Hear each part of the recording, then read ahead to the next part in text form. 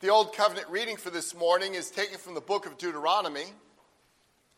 Deuteronomy chapter 15, beginning at verse 7. We'll be reading to verse 11 this morning. The word of the Lord.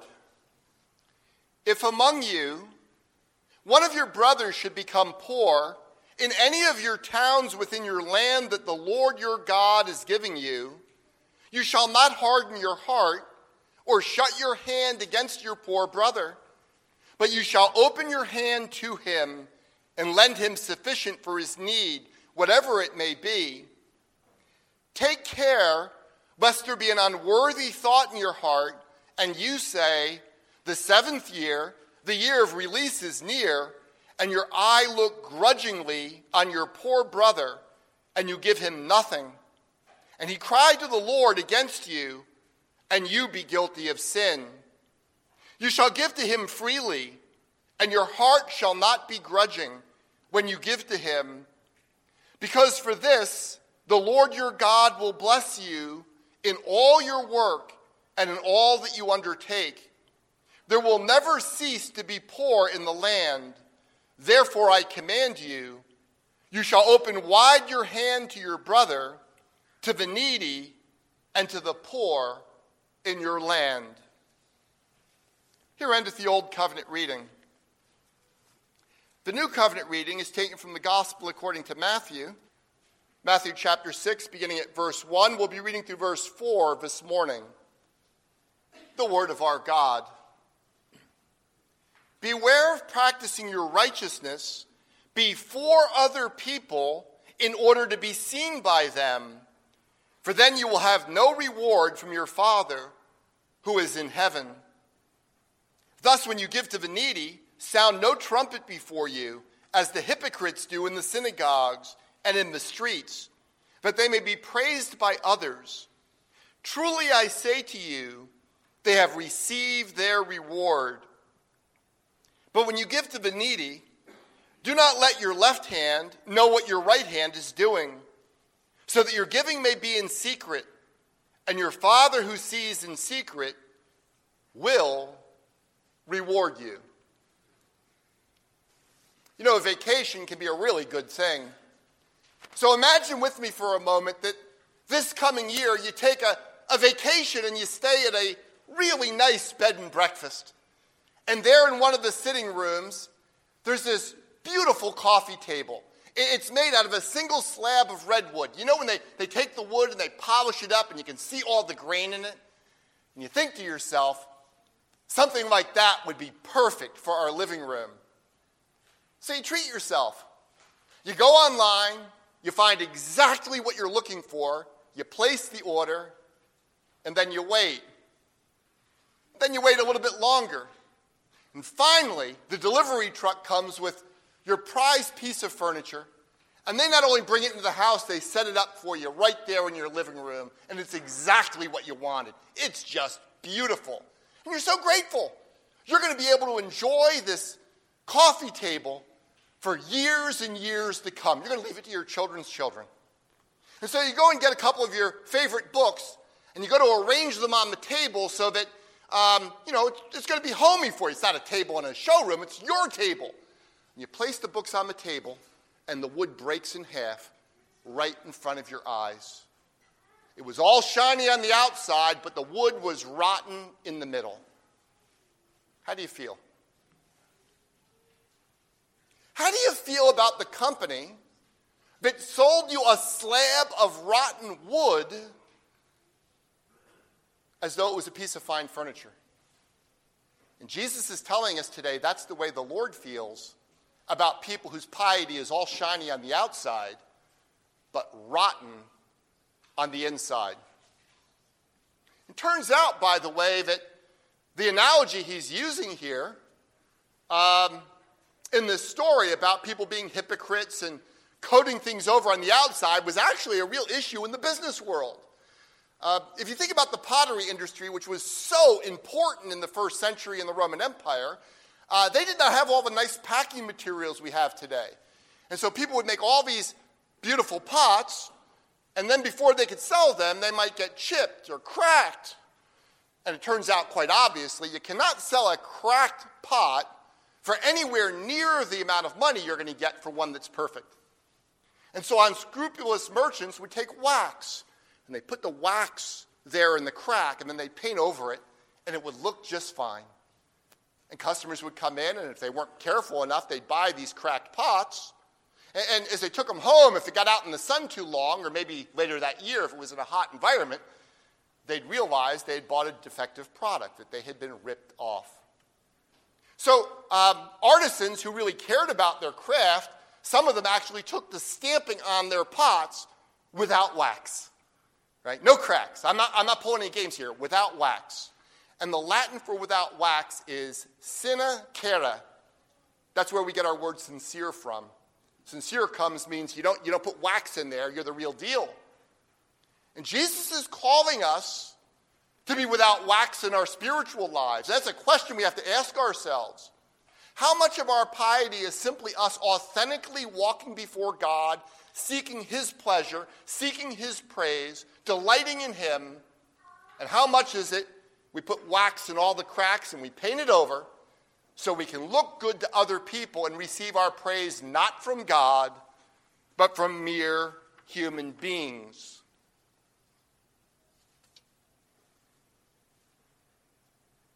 We're going to look at this morning's passage under three main headings.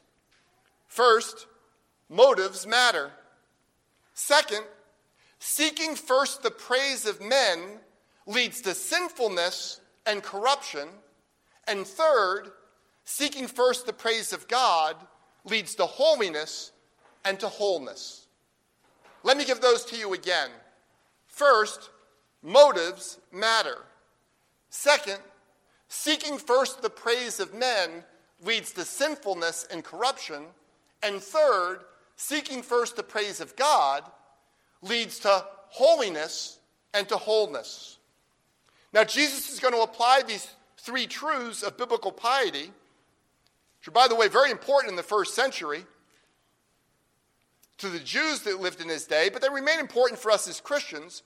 He's going to apply these three aspects of biblical piety, these truths to three aspects of biblical piety: giving money to the poor, prayer, and fasting. So, Lord willing, in the coming weeks, we're going to look at how these principles work with prayer and fasting. But in this morning's passage, he's going to begin by stating the principle and then applying it to our charity. That is, whether or not we're helping people out of a desire to actually help them and glorify God, or are we doing it for show to make ourselves look good? We begin with the truths, but the Lord cares a great deal about our motives, and that our motives set the direction for a great deal of our lives. I'm going to step back for a moment and ask you to think about this. How much of your life is driven by two things: who you are grateful for and whose praise you're seeking? It turns out that our motives drive our actions, and therefore our motives are very important, or as I put it, motives matter. So look at verse 1 with me. Beware of practicing your righteousness before other people in order to be seen by them, for then you will have no reward from your Father who is in heaven. Now, it's important here that we pay careful attention to exactly what Jesus is saying. First, just a little detail. The word that's translated beware is the imperative of the word to be concerned about. Beware makes good sense because Jesus is warning us of something. He's saying, we use beware, don't do this. But it's helpful for us to realize that the Greek word here has the idea at its root of concern. Because what Jesus is telling us is there's many things in your life you're concerned about that honestly aren't worth a lot of your time, thought, effort, and so on. You want to know what you ought to be concerned about? Here's something you really ought to be concerned about. Right? Are you doing your piety before God, or are you doing it for the sake of being seen by human beings? Be concerned that you are not practicing your righteousness before men in order to be seen by them. Now, we should not confuse the simplicity and the brevity of what Jesus is saying for the degree to which it's important in your life, it turns out that your motives matter a great deal to God, and your motives are also going to shape the future of your life. We'll say more about that in a moment. Second, practicing your righteousness must be understood in terms of our actions. That is, our right conduct in doing the will of God, right? Actions, doing. Jesus is not talking about the imputed righteousness we receive, which is so important to us. It's the ground on which we're justified. But he's talking about our righteousness in terms of the way that we're living to the glory of God. Third, as Tom Wright points out, Jesus doesn't say that the outward things don't matter, right? All that really matters is what's going on in your heart. That's actually a very popular 19th into the 20th century misunderstanding that kind of carries over still to our day. Jesus does not say that the outward things don't matter. Giving money to those in need, praying to God day by day, and fasting when it's appropriate are all good things for the people of God to be doing. In fact, Jesus assumes that people will continue to do all of these things and many more. What matters is learning to do them simply to and for God himself. That's what Jesus is driving at. I want to elaborate on that just a little bit. We cannot claim to have good, pure, and upright thoughts if they're not manifested in action. To paraphrase James, a so-called faith without works is useless. Right? That sort of so-called faith doesn't do any good to your neighbor. It doesn't glorify God. And that so-called faith won't save you either. Let's not imagine that we can replace good works and bad motives with good motives that are without works. If you have good motives, that's going to result in you living differently. True faith, like true love, gets off the couch and it does something.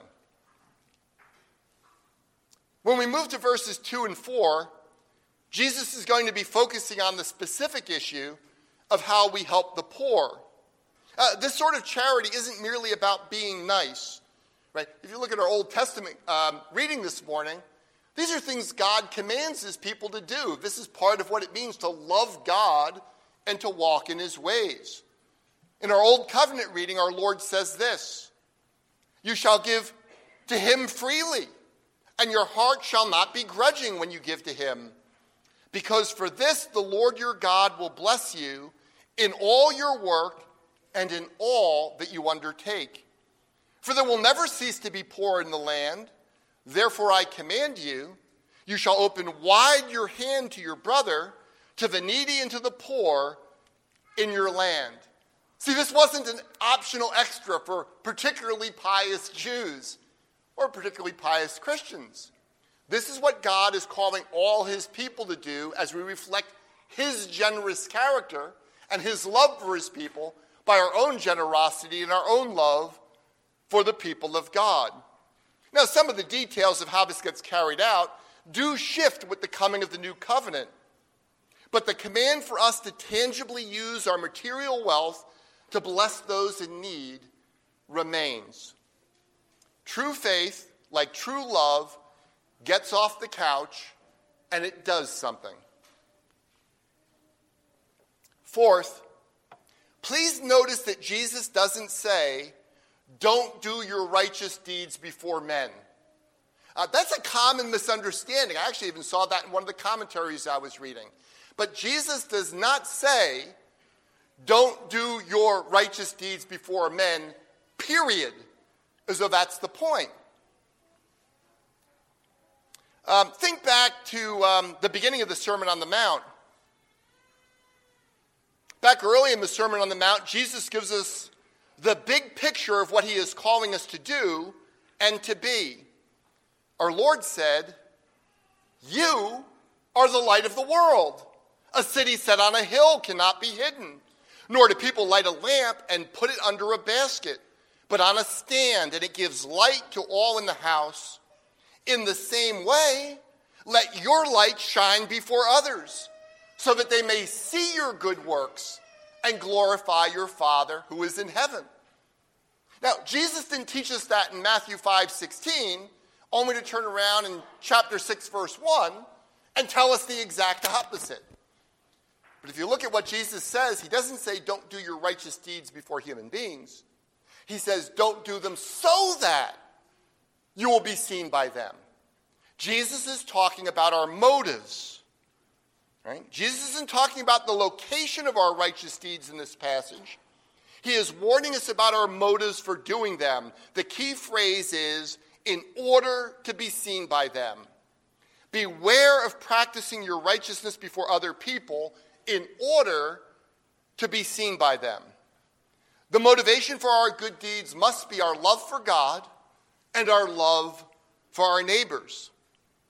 If we're doing good deeds out of a desire to be seen and to be praised by our neighbors, well, actually, our neighbors might benefit by our deeds. Right? They may benefit. But that doesn't glorify God. And it isn't going to do us any good either. The Lord who looks upon our hearts says, if that is your motive, you will have no reward from your Father who is in heaven. As God's word as a whole makes abundantly clear, in order for something to be a good work, it must be in accordance with God's will, and it must be done out of right motives. That is, out of faith in God, right? Confidence in God's work in Jesus Christ for you, but confidence in God in general, and out of love for God and love for your neighbor. You need both. And it turns out that if you do what are outwardly good deeds that actually line up with God's word, but you do them out of bad motives, it doesn't simply cease to be a good work, it actually becomes sin, for which you will be held accountable before the judge of all the earth. Beloved, your motives matter. And it turns out that your motives not only matter in the eyes of God, which of course is most important, but your motives will also change the course of your life. Seeking first praise from other human beings in general will corrupt you. It will lead to sinfulness and corruption in your life. But seeking first your praise from the living God, from your Father in heaven, will lead to holiness and to wholeness. Jesus begins with the negative side of the equation. It's actually pretty common, by the way, in the Sermon on the Mount. Jesus does negative, then positive, or sometimes just gives us the negative and assumes we can apply the positive ourselves. And in verse 2, Jesus is moving from that broad category of righteous deeds, in verse 1, to the specific category of Christian charity. Please look at verse 2 with me. Jesus says, "Thus when you give to the needy, sound no trumpet before you, as the hypocrites do, in the synagogues and in the streets, that they may be praised by others. Truly I say to you, they have received their reward." Please notice that Jesus is not simply offering some sage advice about how you can get ahead in this world. Doing outward shows of piety or charitable giving may very well get you praise in this life. If your goal was simply to get ahead in this world, this might work. By the way, that's one of the reasons why charitable organizations out there in the world often try to acknowledge in some public way their very generous benefactors. They'll make up tiers of giving. You know, if you give at a certain level, you'll be a silver giver, and then a gold giver, and then a platinum giver, and you get your name on a plaque or published in a mailing they send out. If you give enough money to an institution, they might rename a building after you or a chapel after you. It's kind of pathetic that happens in the church. They may even name the entire school after you, renaming colleges to kind of praise these big donors because they're trying to use that motivation to get the money out of you. But when Jesus tells us the story of the widow throwing in her mite, just a little copper coin and saying, she gave more than all the rest because they gave out of their abundance, but she gave out of her poverty to the glory of God. That just drives a stake through that whole process. right? That honoring those who happen to have a lot of money and give a lot of money away works in the world. It may get you ahead in this life. People will think of you as a benefactor and a philanthropist. But beloved, it doesn't earn you any awards before God, before whom all your wealth belongs to him anyway. I should add, this is actually a common practice. We have good evidence for this in the synagogues of the first century.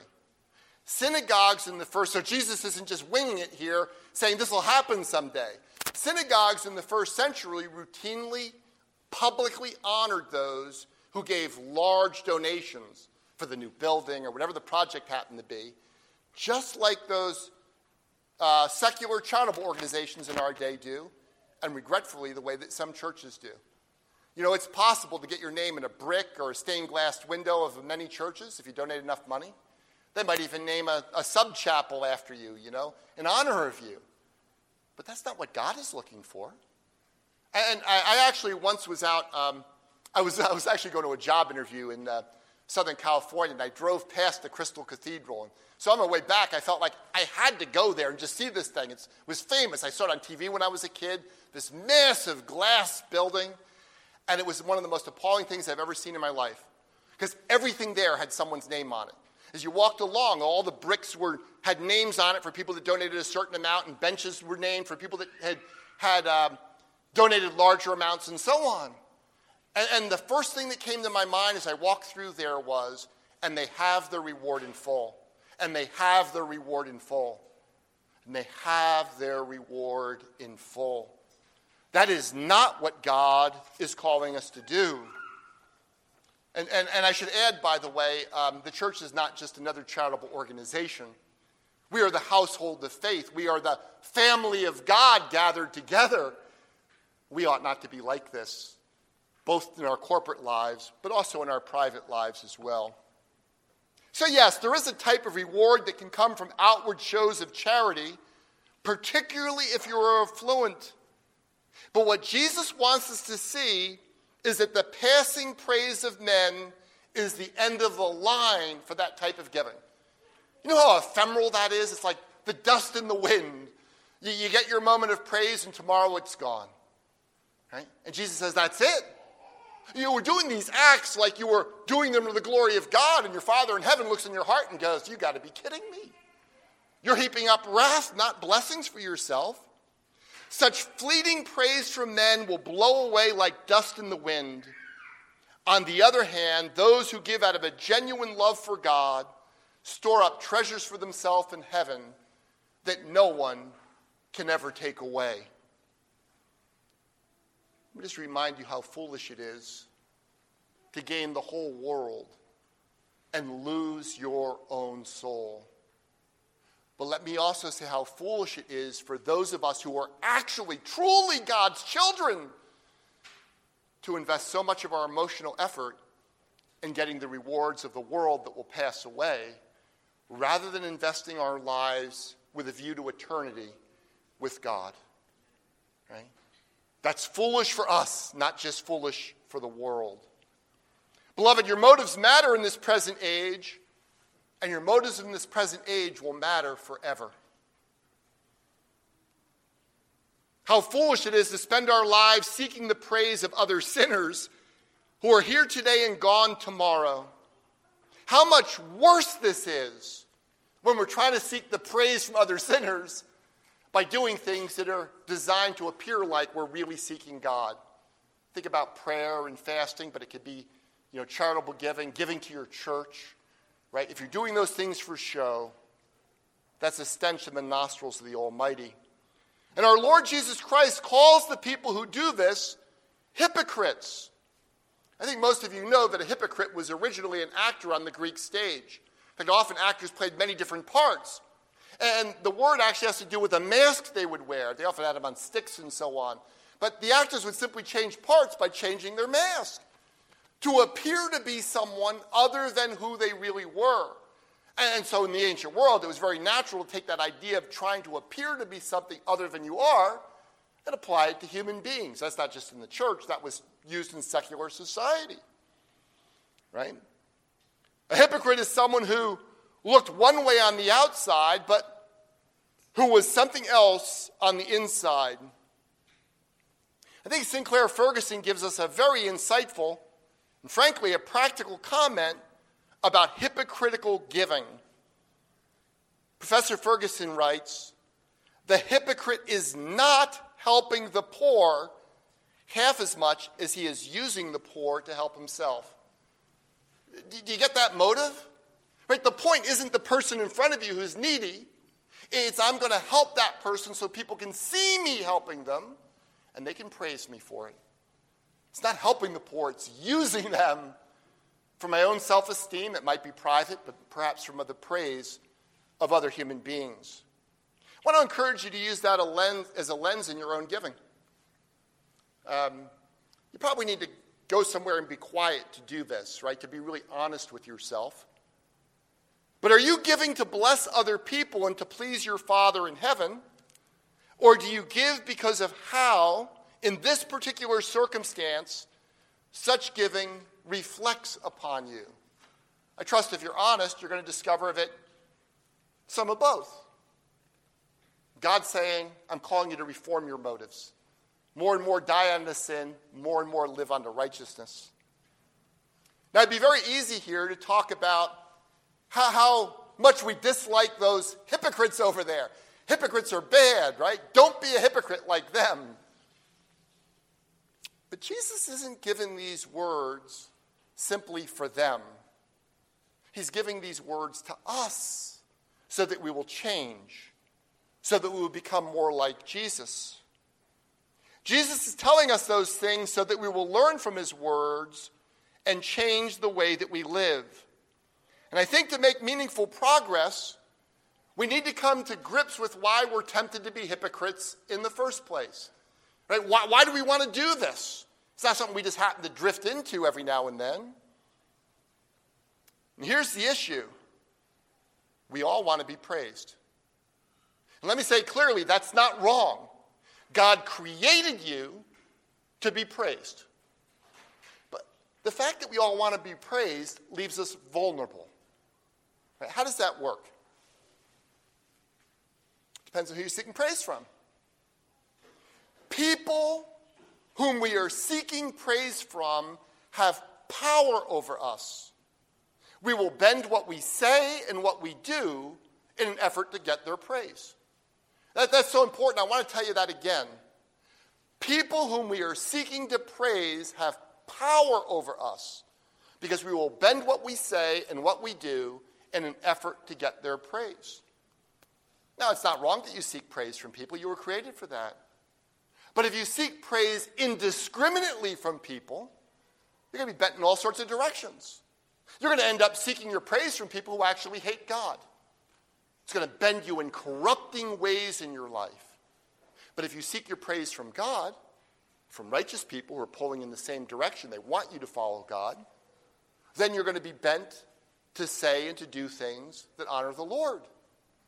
Who you are seeking praise from is incredibly powerful in our lives. Now, the two issues Jesus is teaching us here are simple. They're just not easy. So you're going to understand these things as soon as I say them, but you're going to have to work to put them into practice. First, we must desire praise from the Lord more than we desire praise from men. It's not wrong for you to get praise and to give praise, by the way. You're a parent. You ought to give praise for your children when they do good things, right? You ought to do that. Your employees, other people, your friends. Getting and giving praise is not the problem. But you need to work to make sure that you desire the praise of God more than the praise of men, even those people you love that are close to you.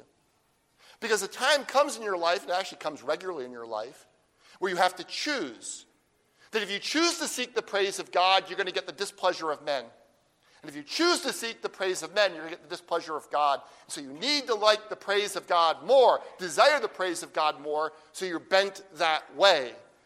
Let goods and kindred go, right? That you would seek the praise of your Father in heaven. Second, we should never be doing things which are specifically directed towards God as a way of trying to gain the praise of men who are watching our supposed acts of piety. Now, this perhaps will become even more obvious when we talk about prayer and fasting, right? So, if you're praying not to God, but you're praying so people will overhear you and that they will praise you for how eloquent and pious and deep your spirituality is, you're in serious trouble. That's why when Jesus gives us the Lord's Prayer, he says, don't pray like the hypocrites do with lots of fancy words. You notice the Lord's Prayer is actually pretty simple. We pray it every week. You can learn it as a little child, right? Because it's not designed to teach us how to pray to impress kings and princes. It's designed that we'd open our hearts up and care about what God thinks, right? But I want you to realize this also applies to our charity. And, of course, it would have been easier for the Jews to get this because they considered their almsgiving to be an ordinary part of righteous piety. By the way, they were right to do so. Right? So you're giving to diaconal needs in the church, which of course we keep secret. That's part of the point. It is part of your worship. We're going to take a diaconal offering this morning. This is part of worshiping God. And it could also be you simply taking a bit of money you have, or wealth, or time, or resources, or a washing machine you happen to have left over, whatever it happens to be, and giving it to someone in need quietly just to bless them. That is an act of worship to God. Our ancient Jewish forebears were not wrong to see it that way. But the issue is seeking first the praise of men will lead to sinfulness and corruption, while seeking first the praise of God will lead to holiness and to wholeness.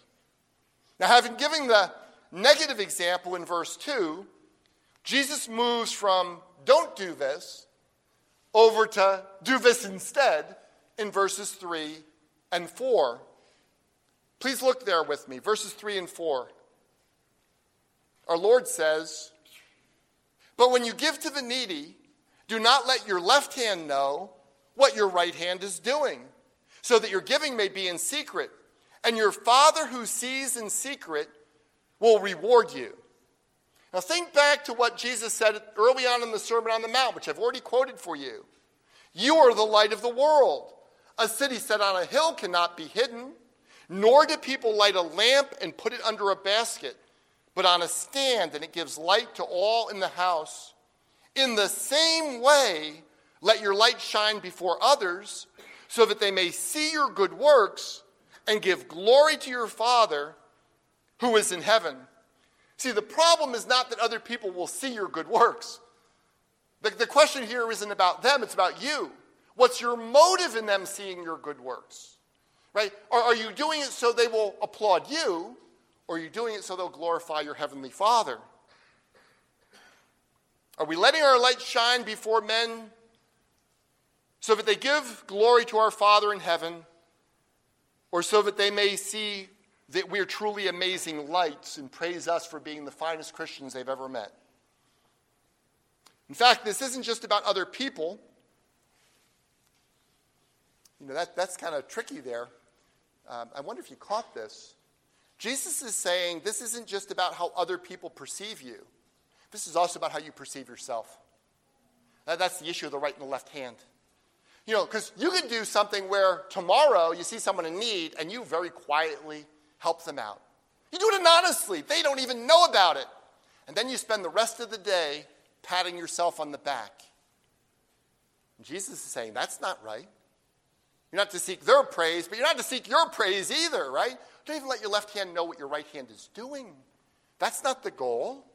The goal is to bless them, to love them, and to glorify your Father who has given you the means to actually help them.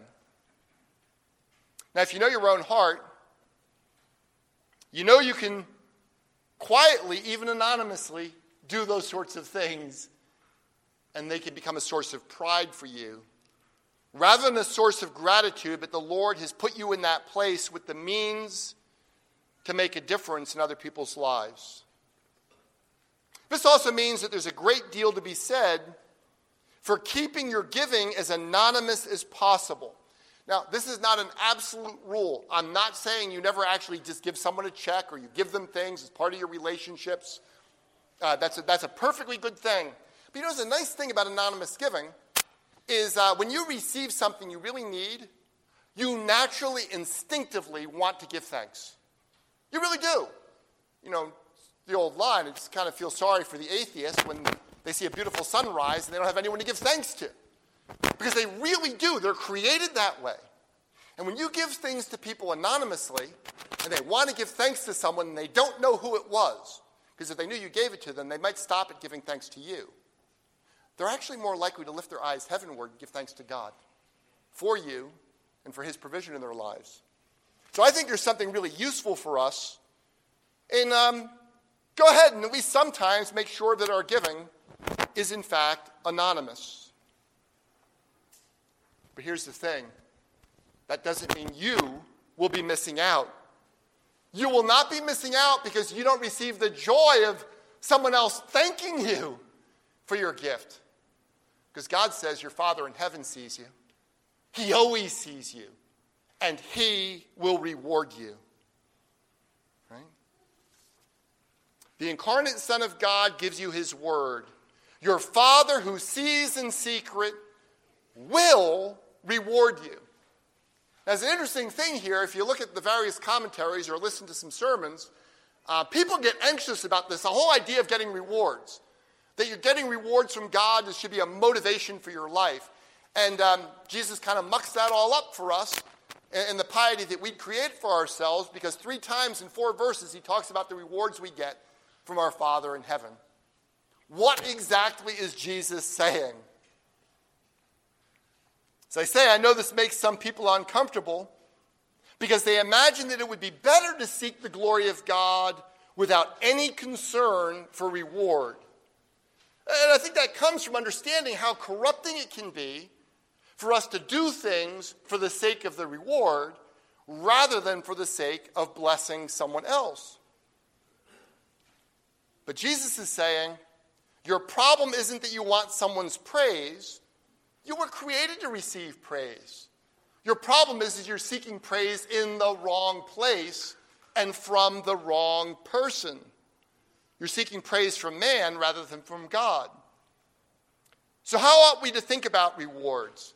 Just 2 things and we're done.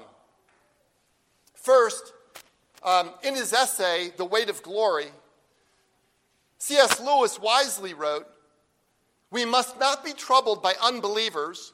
He wrote that a long time ago. I would also add, and fellow Christians. We must not be troubled by unbelievers and fellow Christians when they say that this promise of reward makes the Christian life like a mercenary affair. There are different kinds of reward. There is the reward which has no natural connection with the things that you do to earn it. And it is quite foreign to the desires that ought to accompany those things. Money is not a natural reward for love. That is why we call a man a mercenary if he marries a woman for the sake of her money. But marriage is the proper reward for a real lover, and he is not mercenary for desiring it. You see how that works?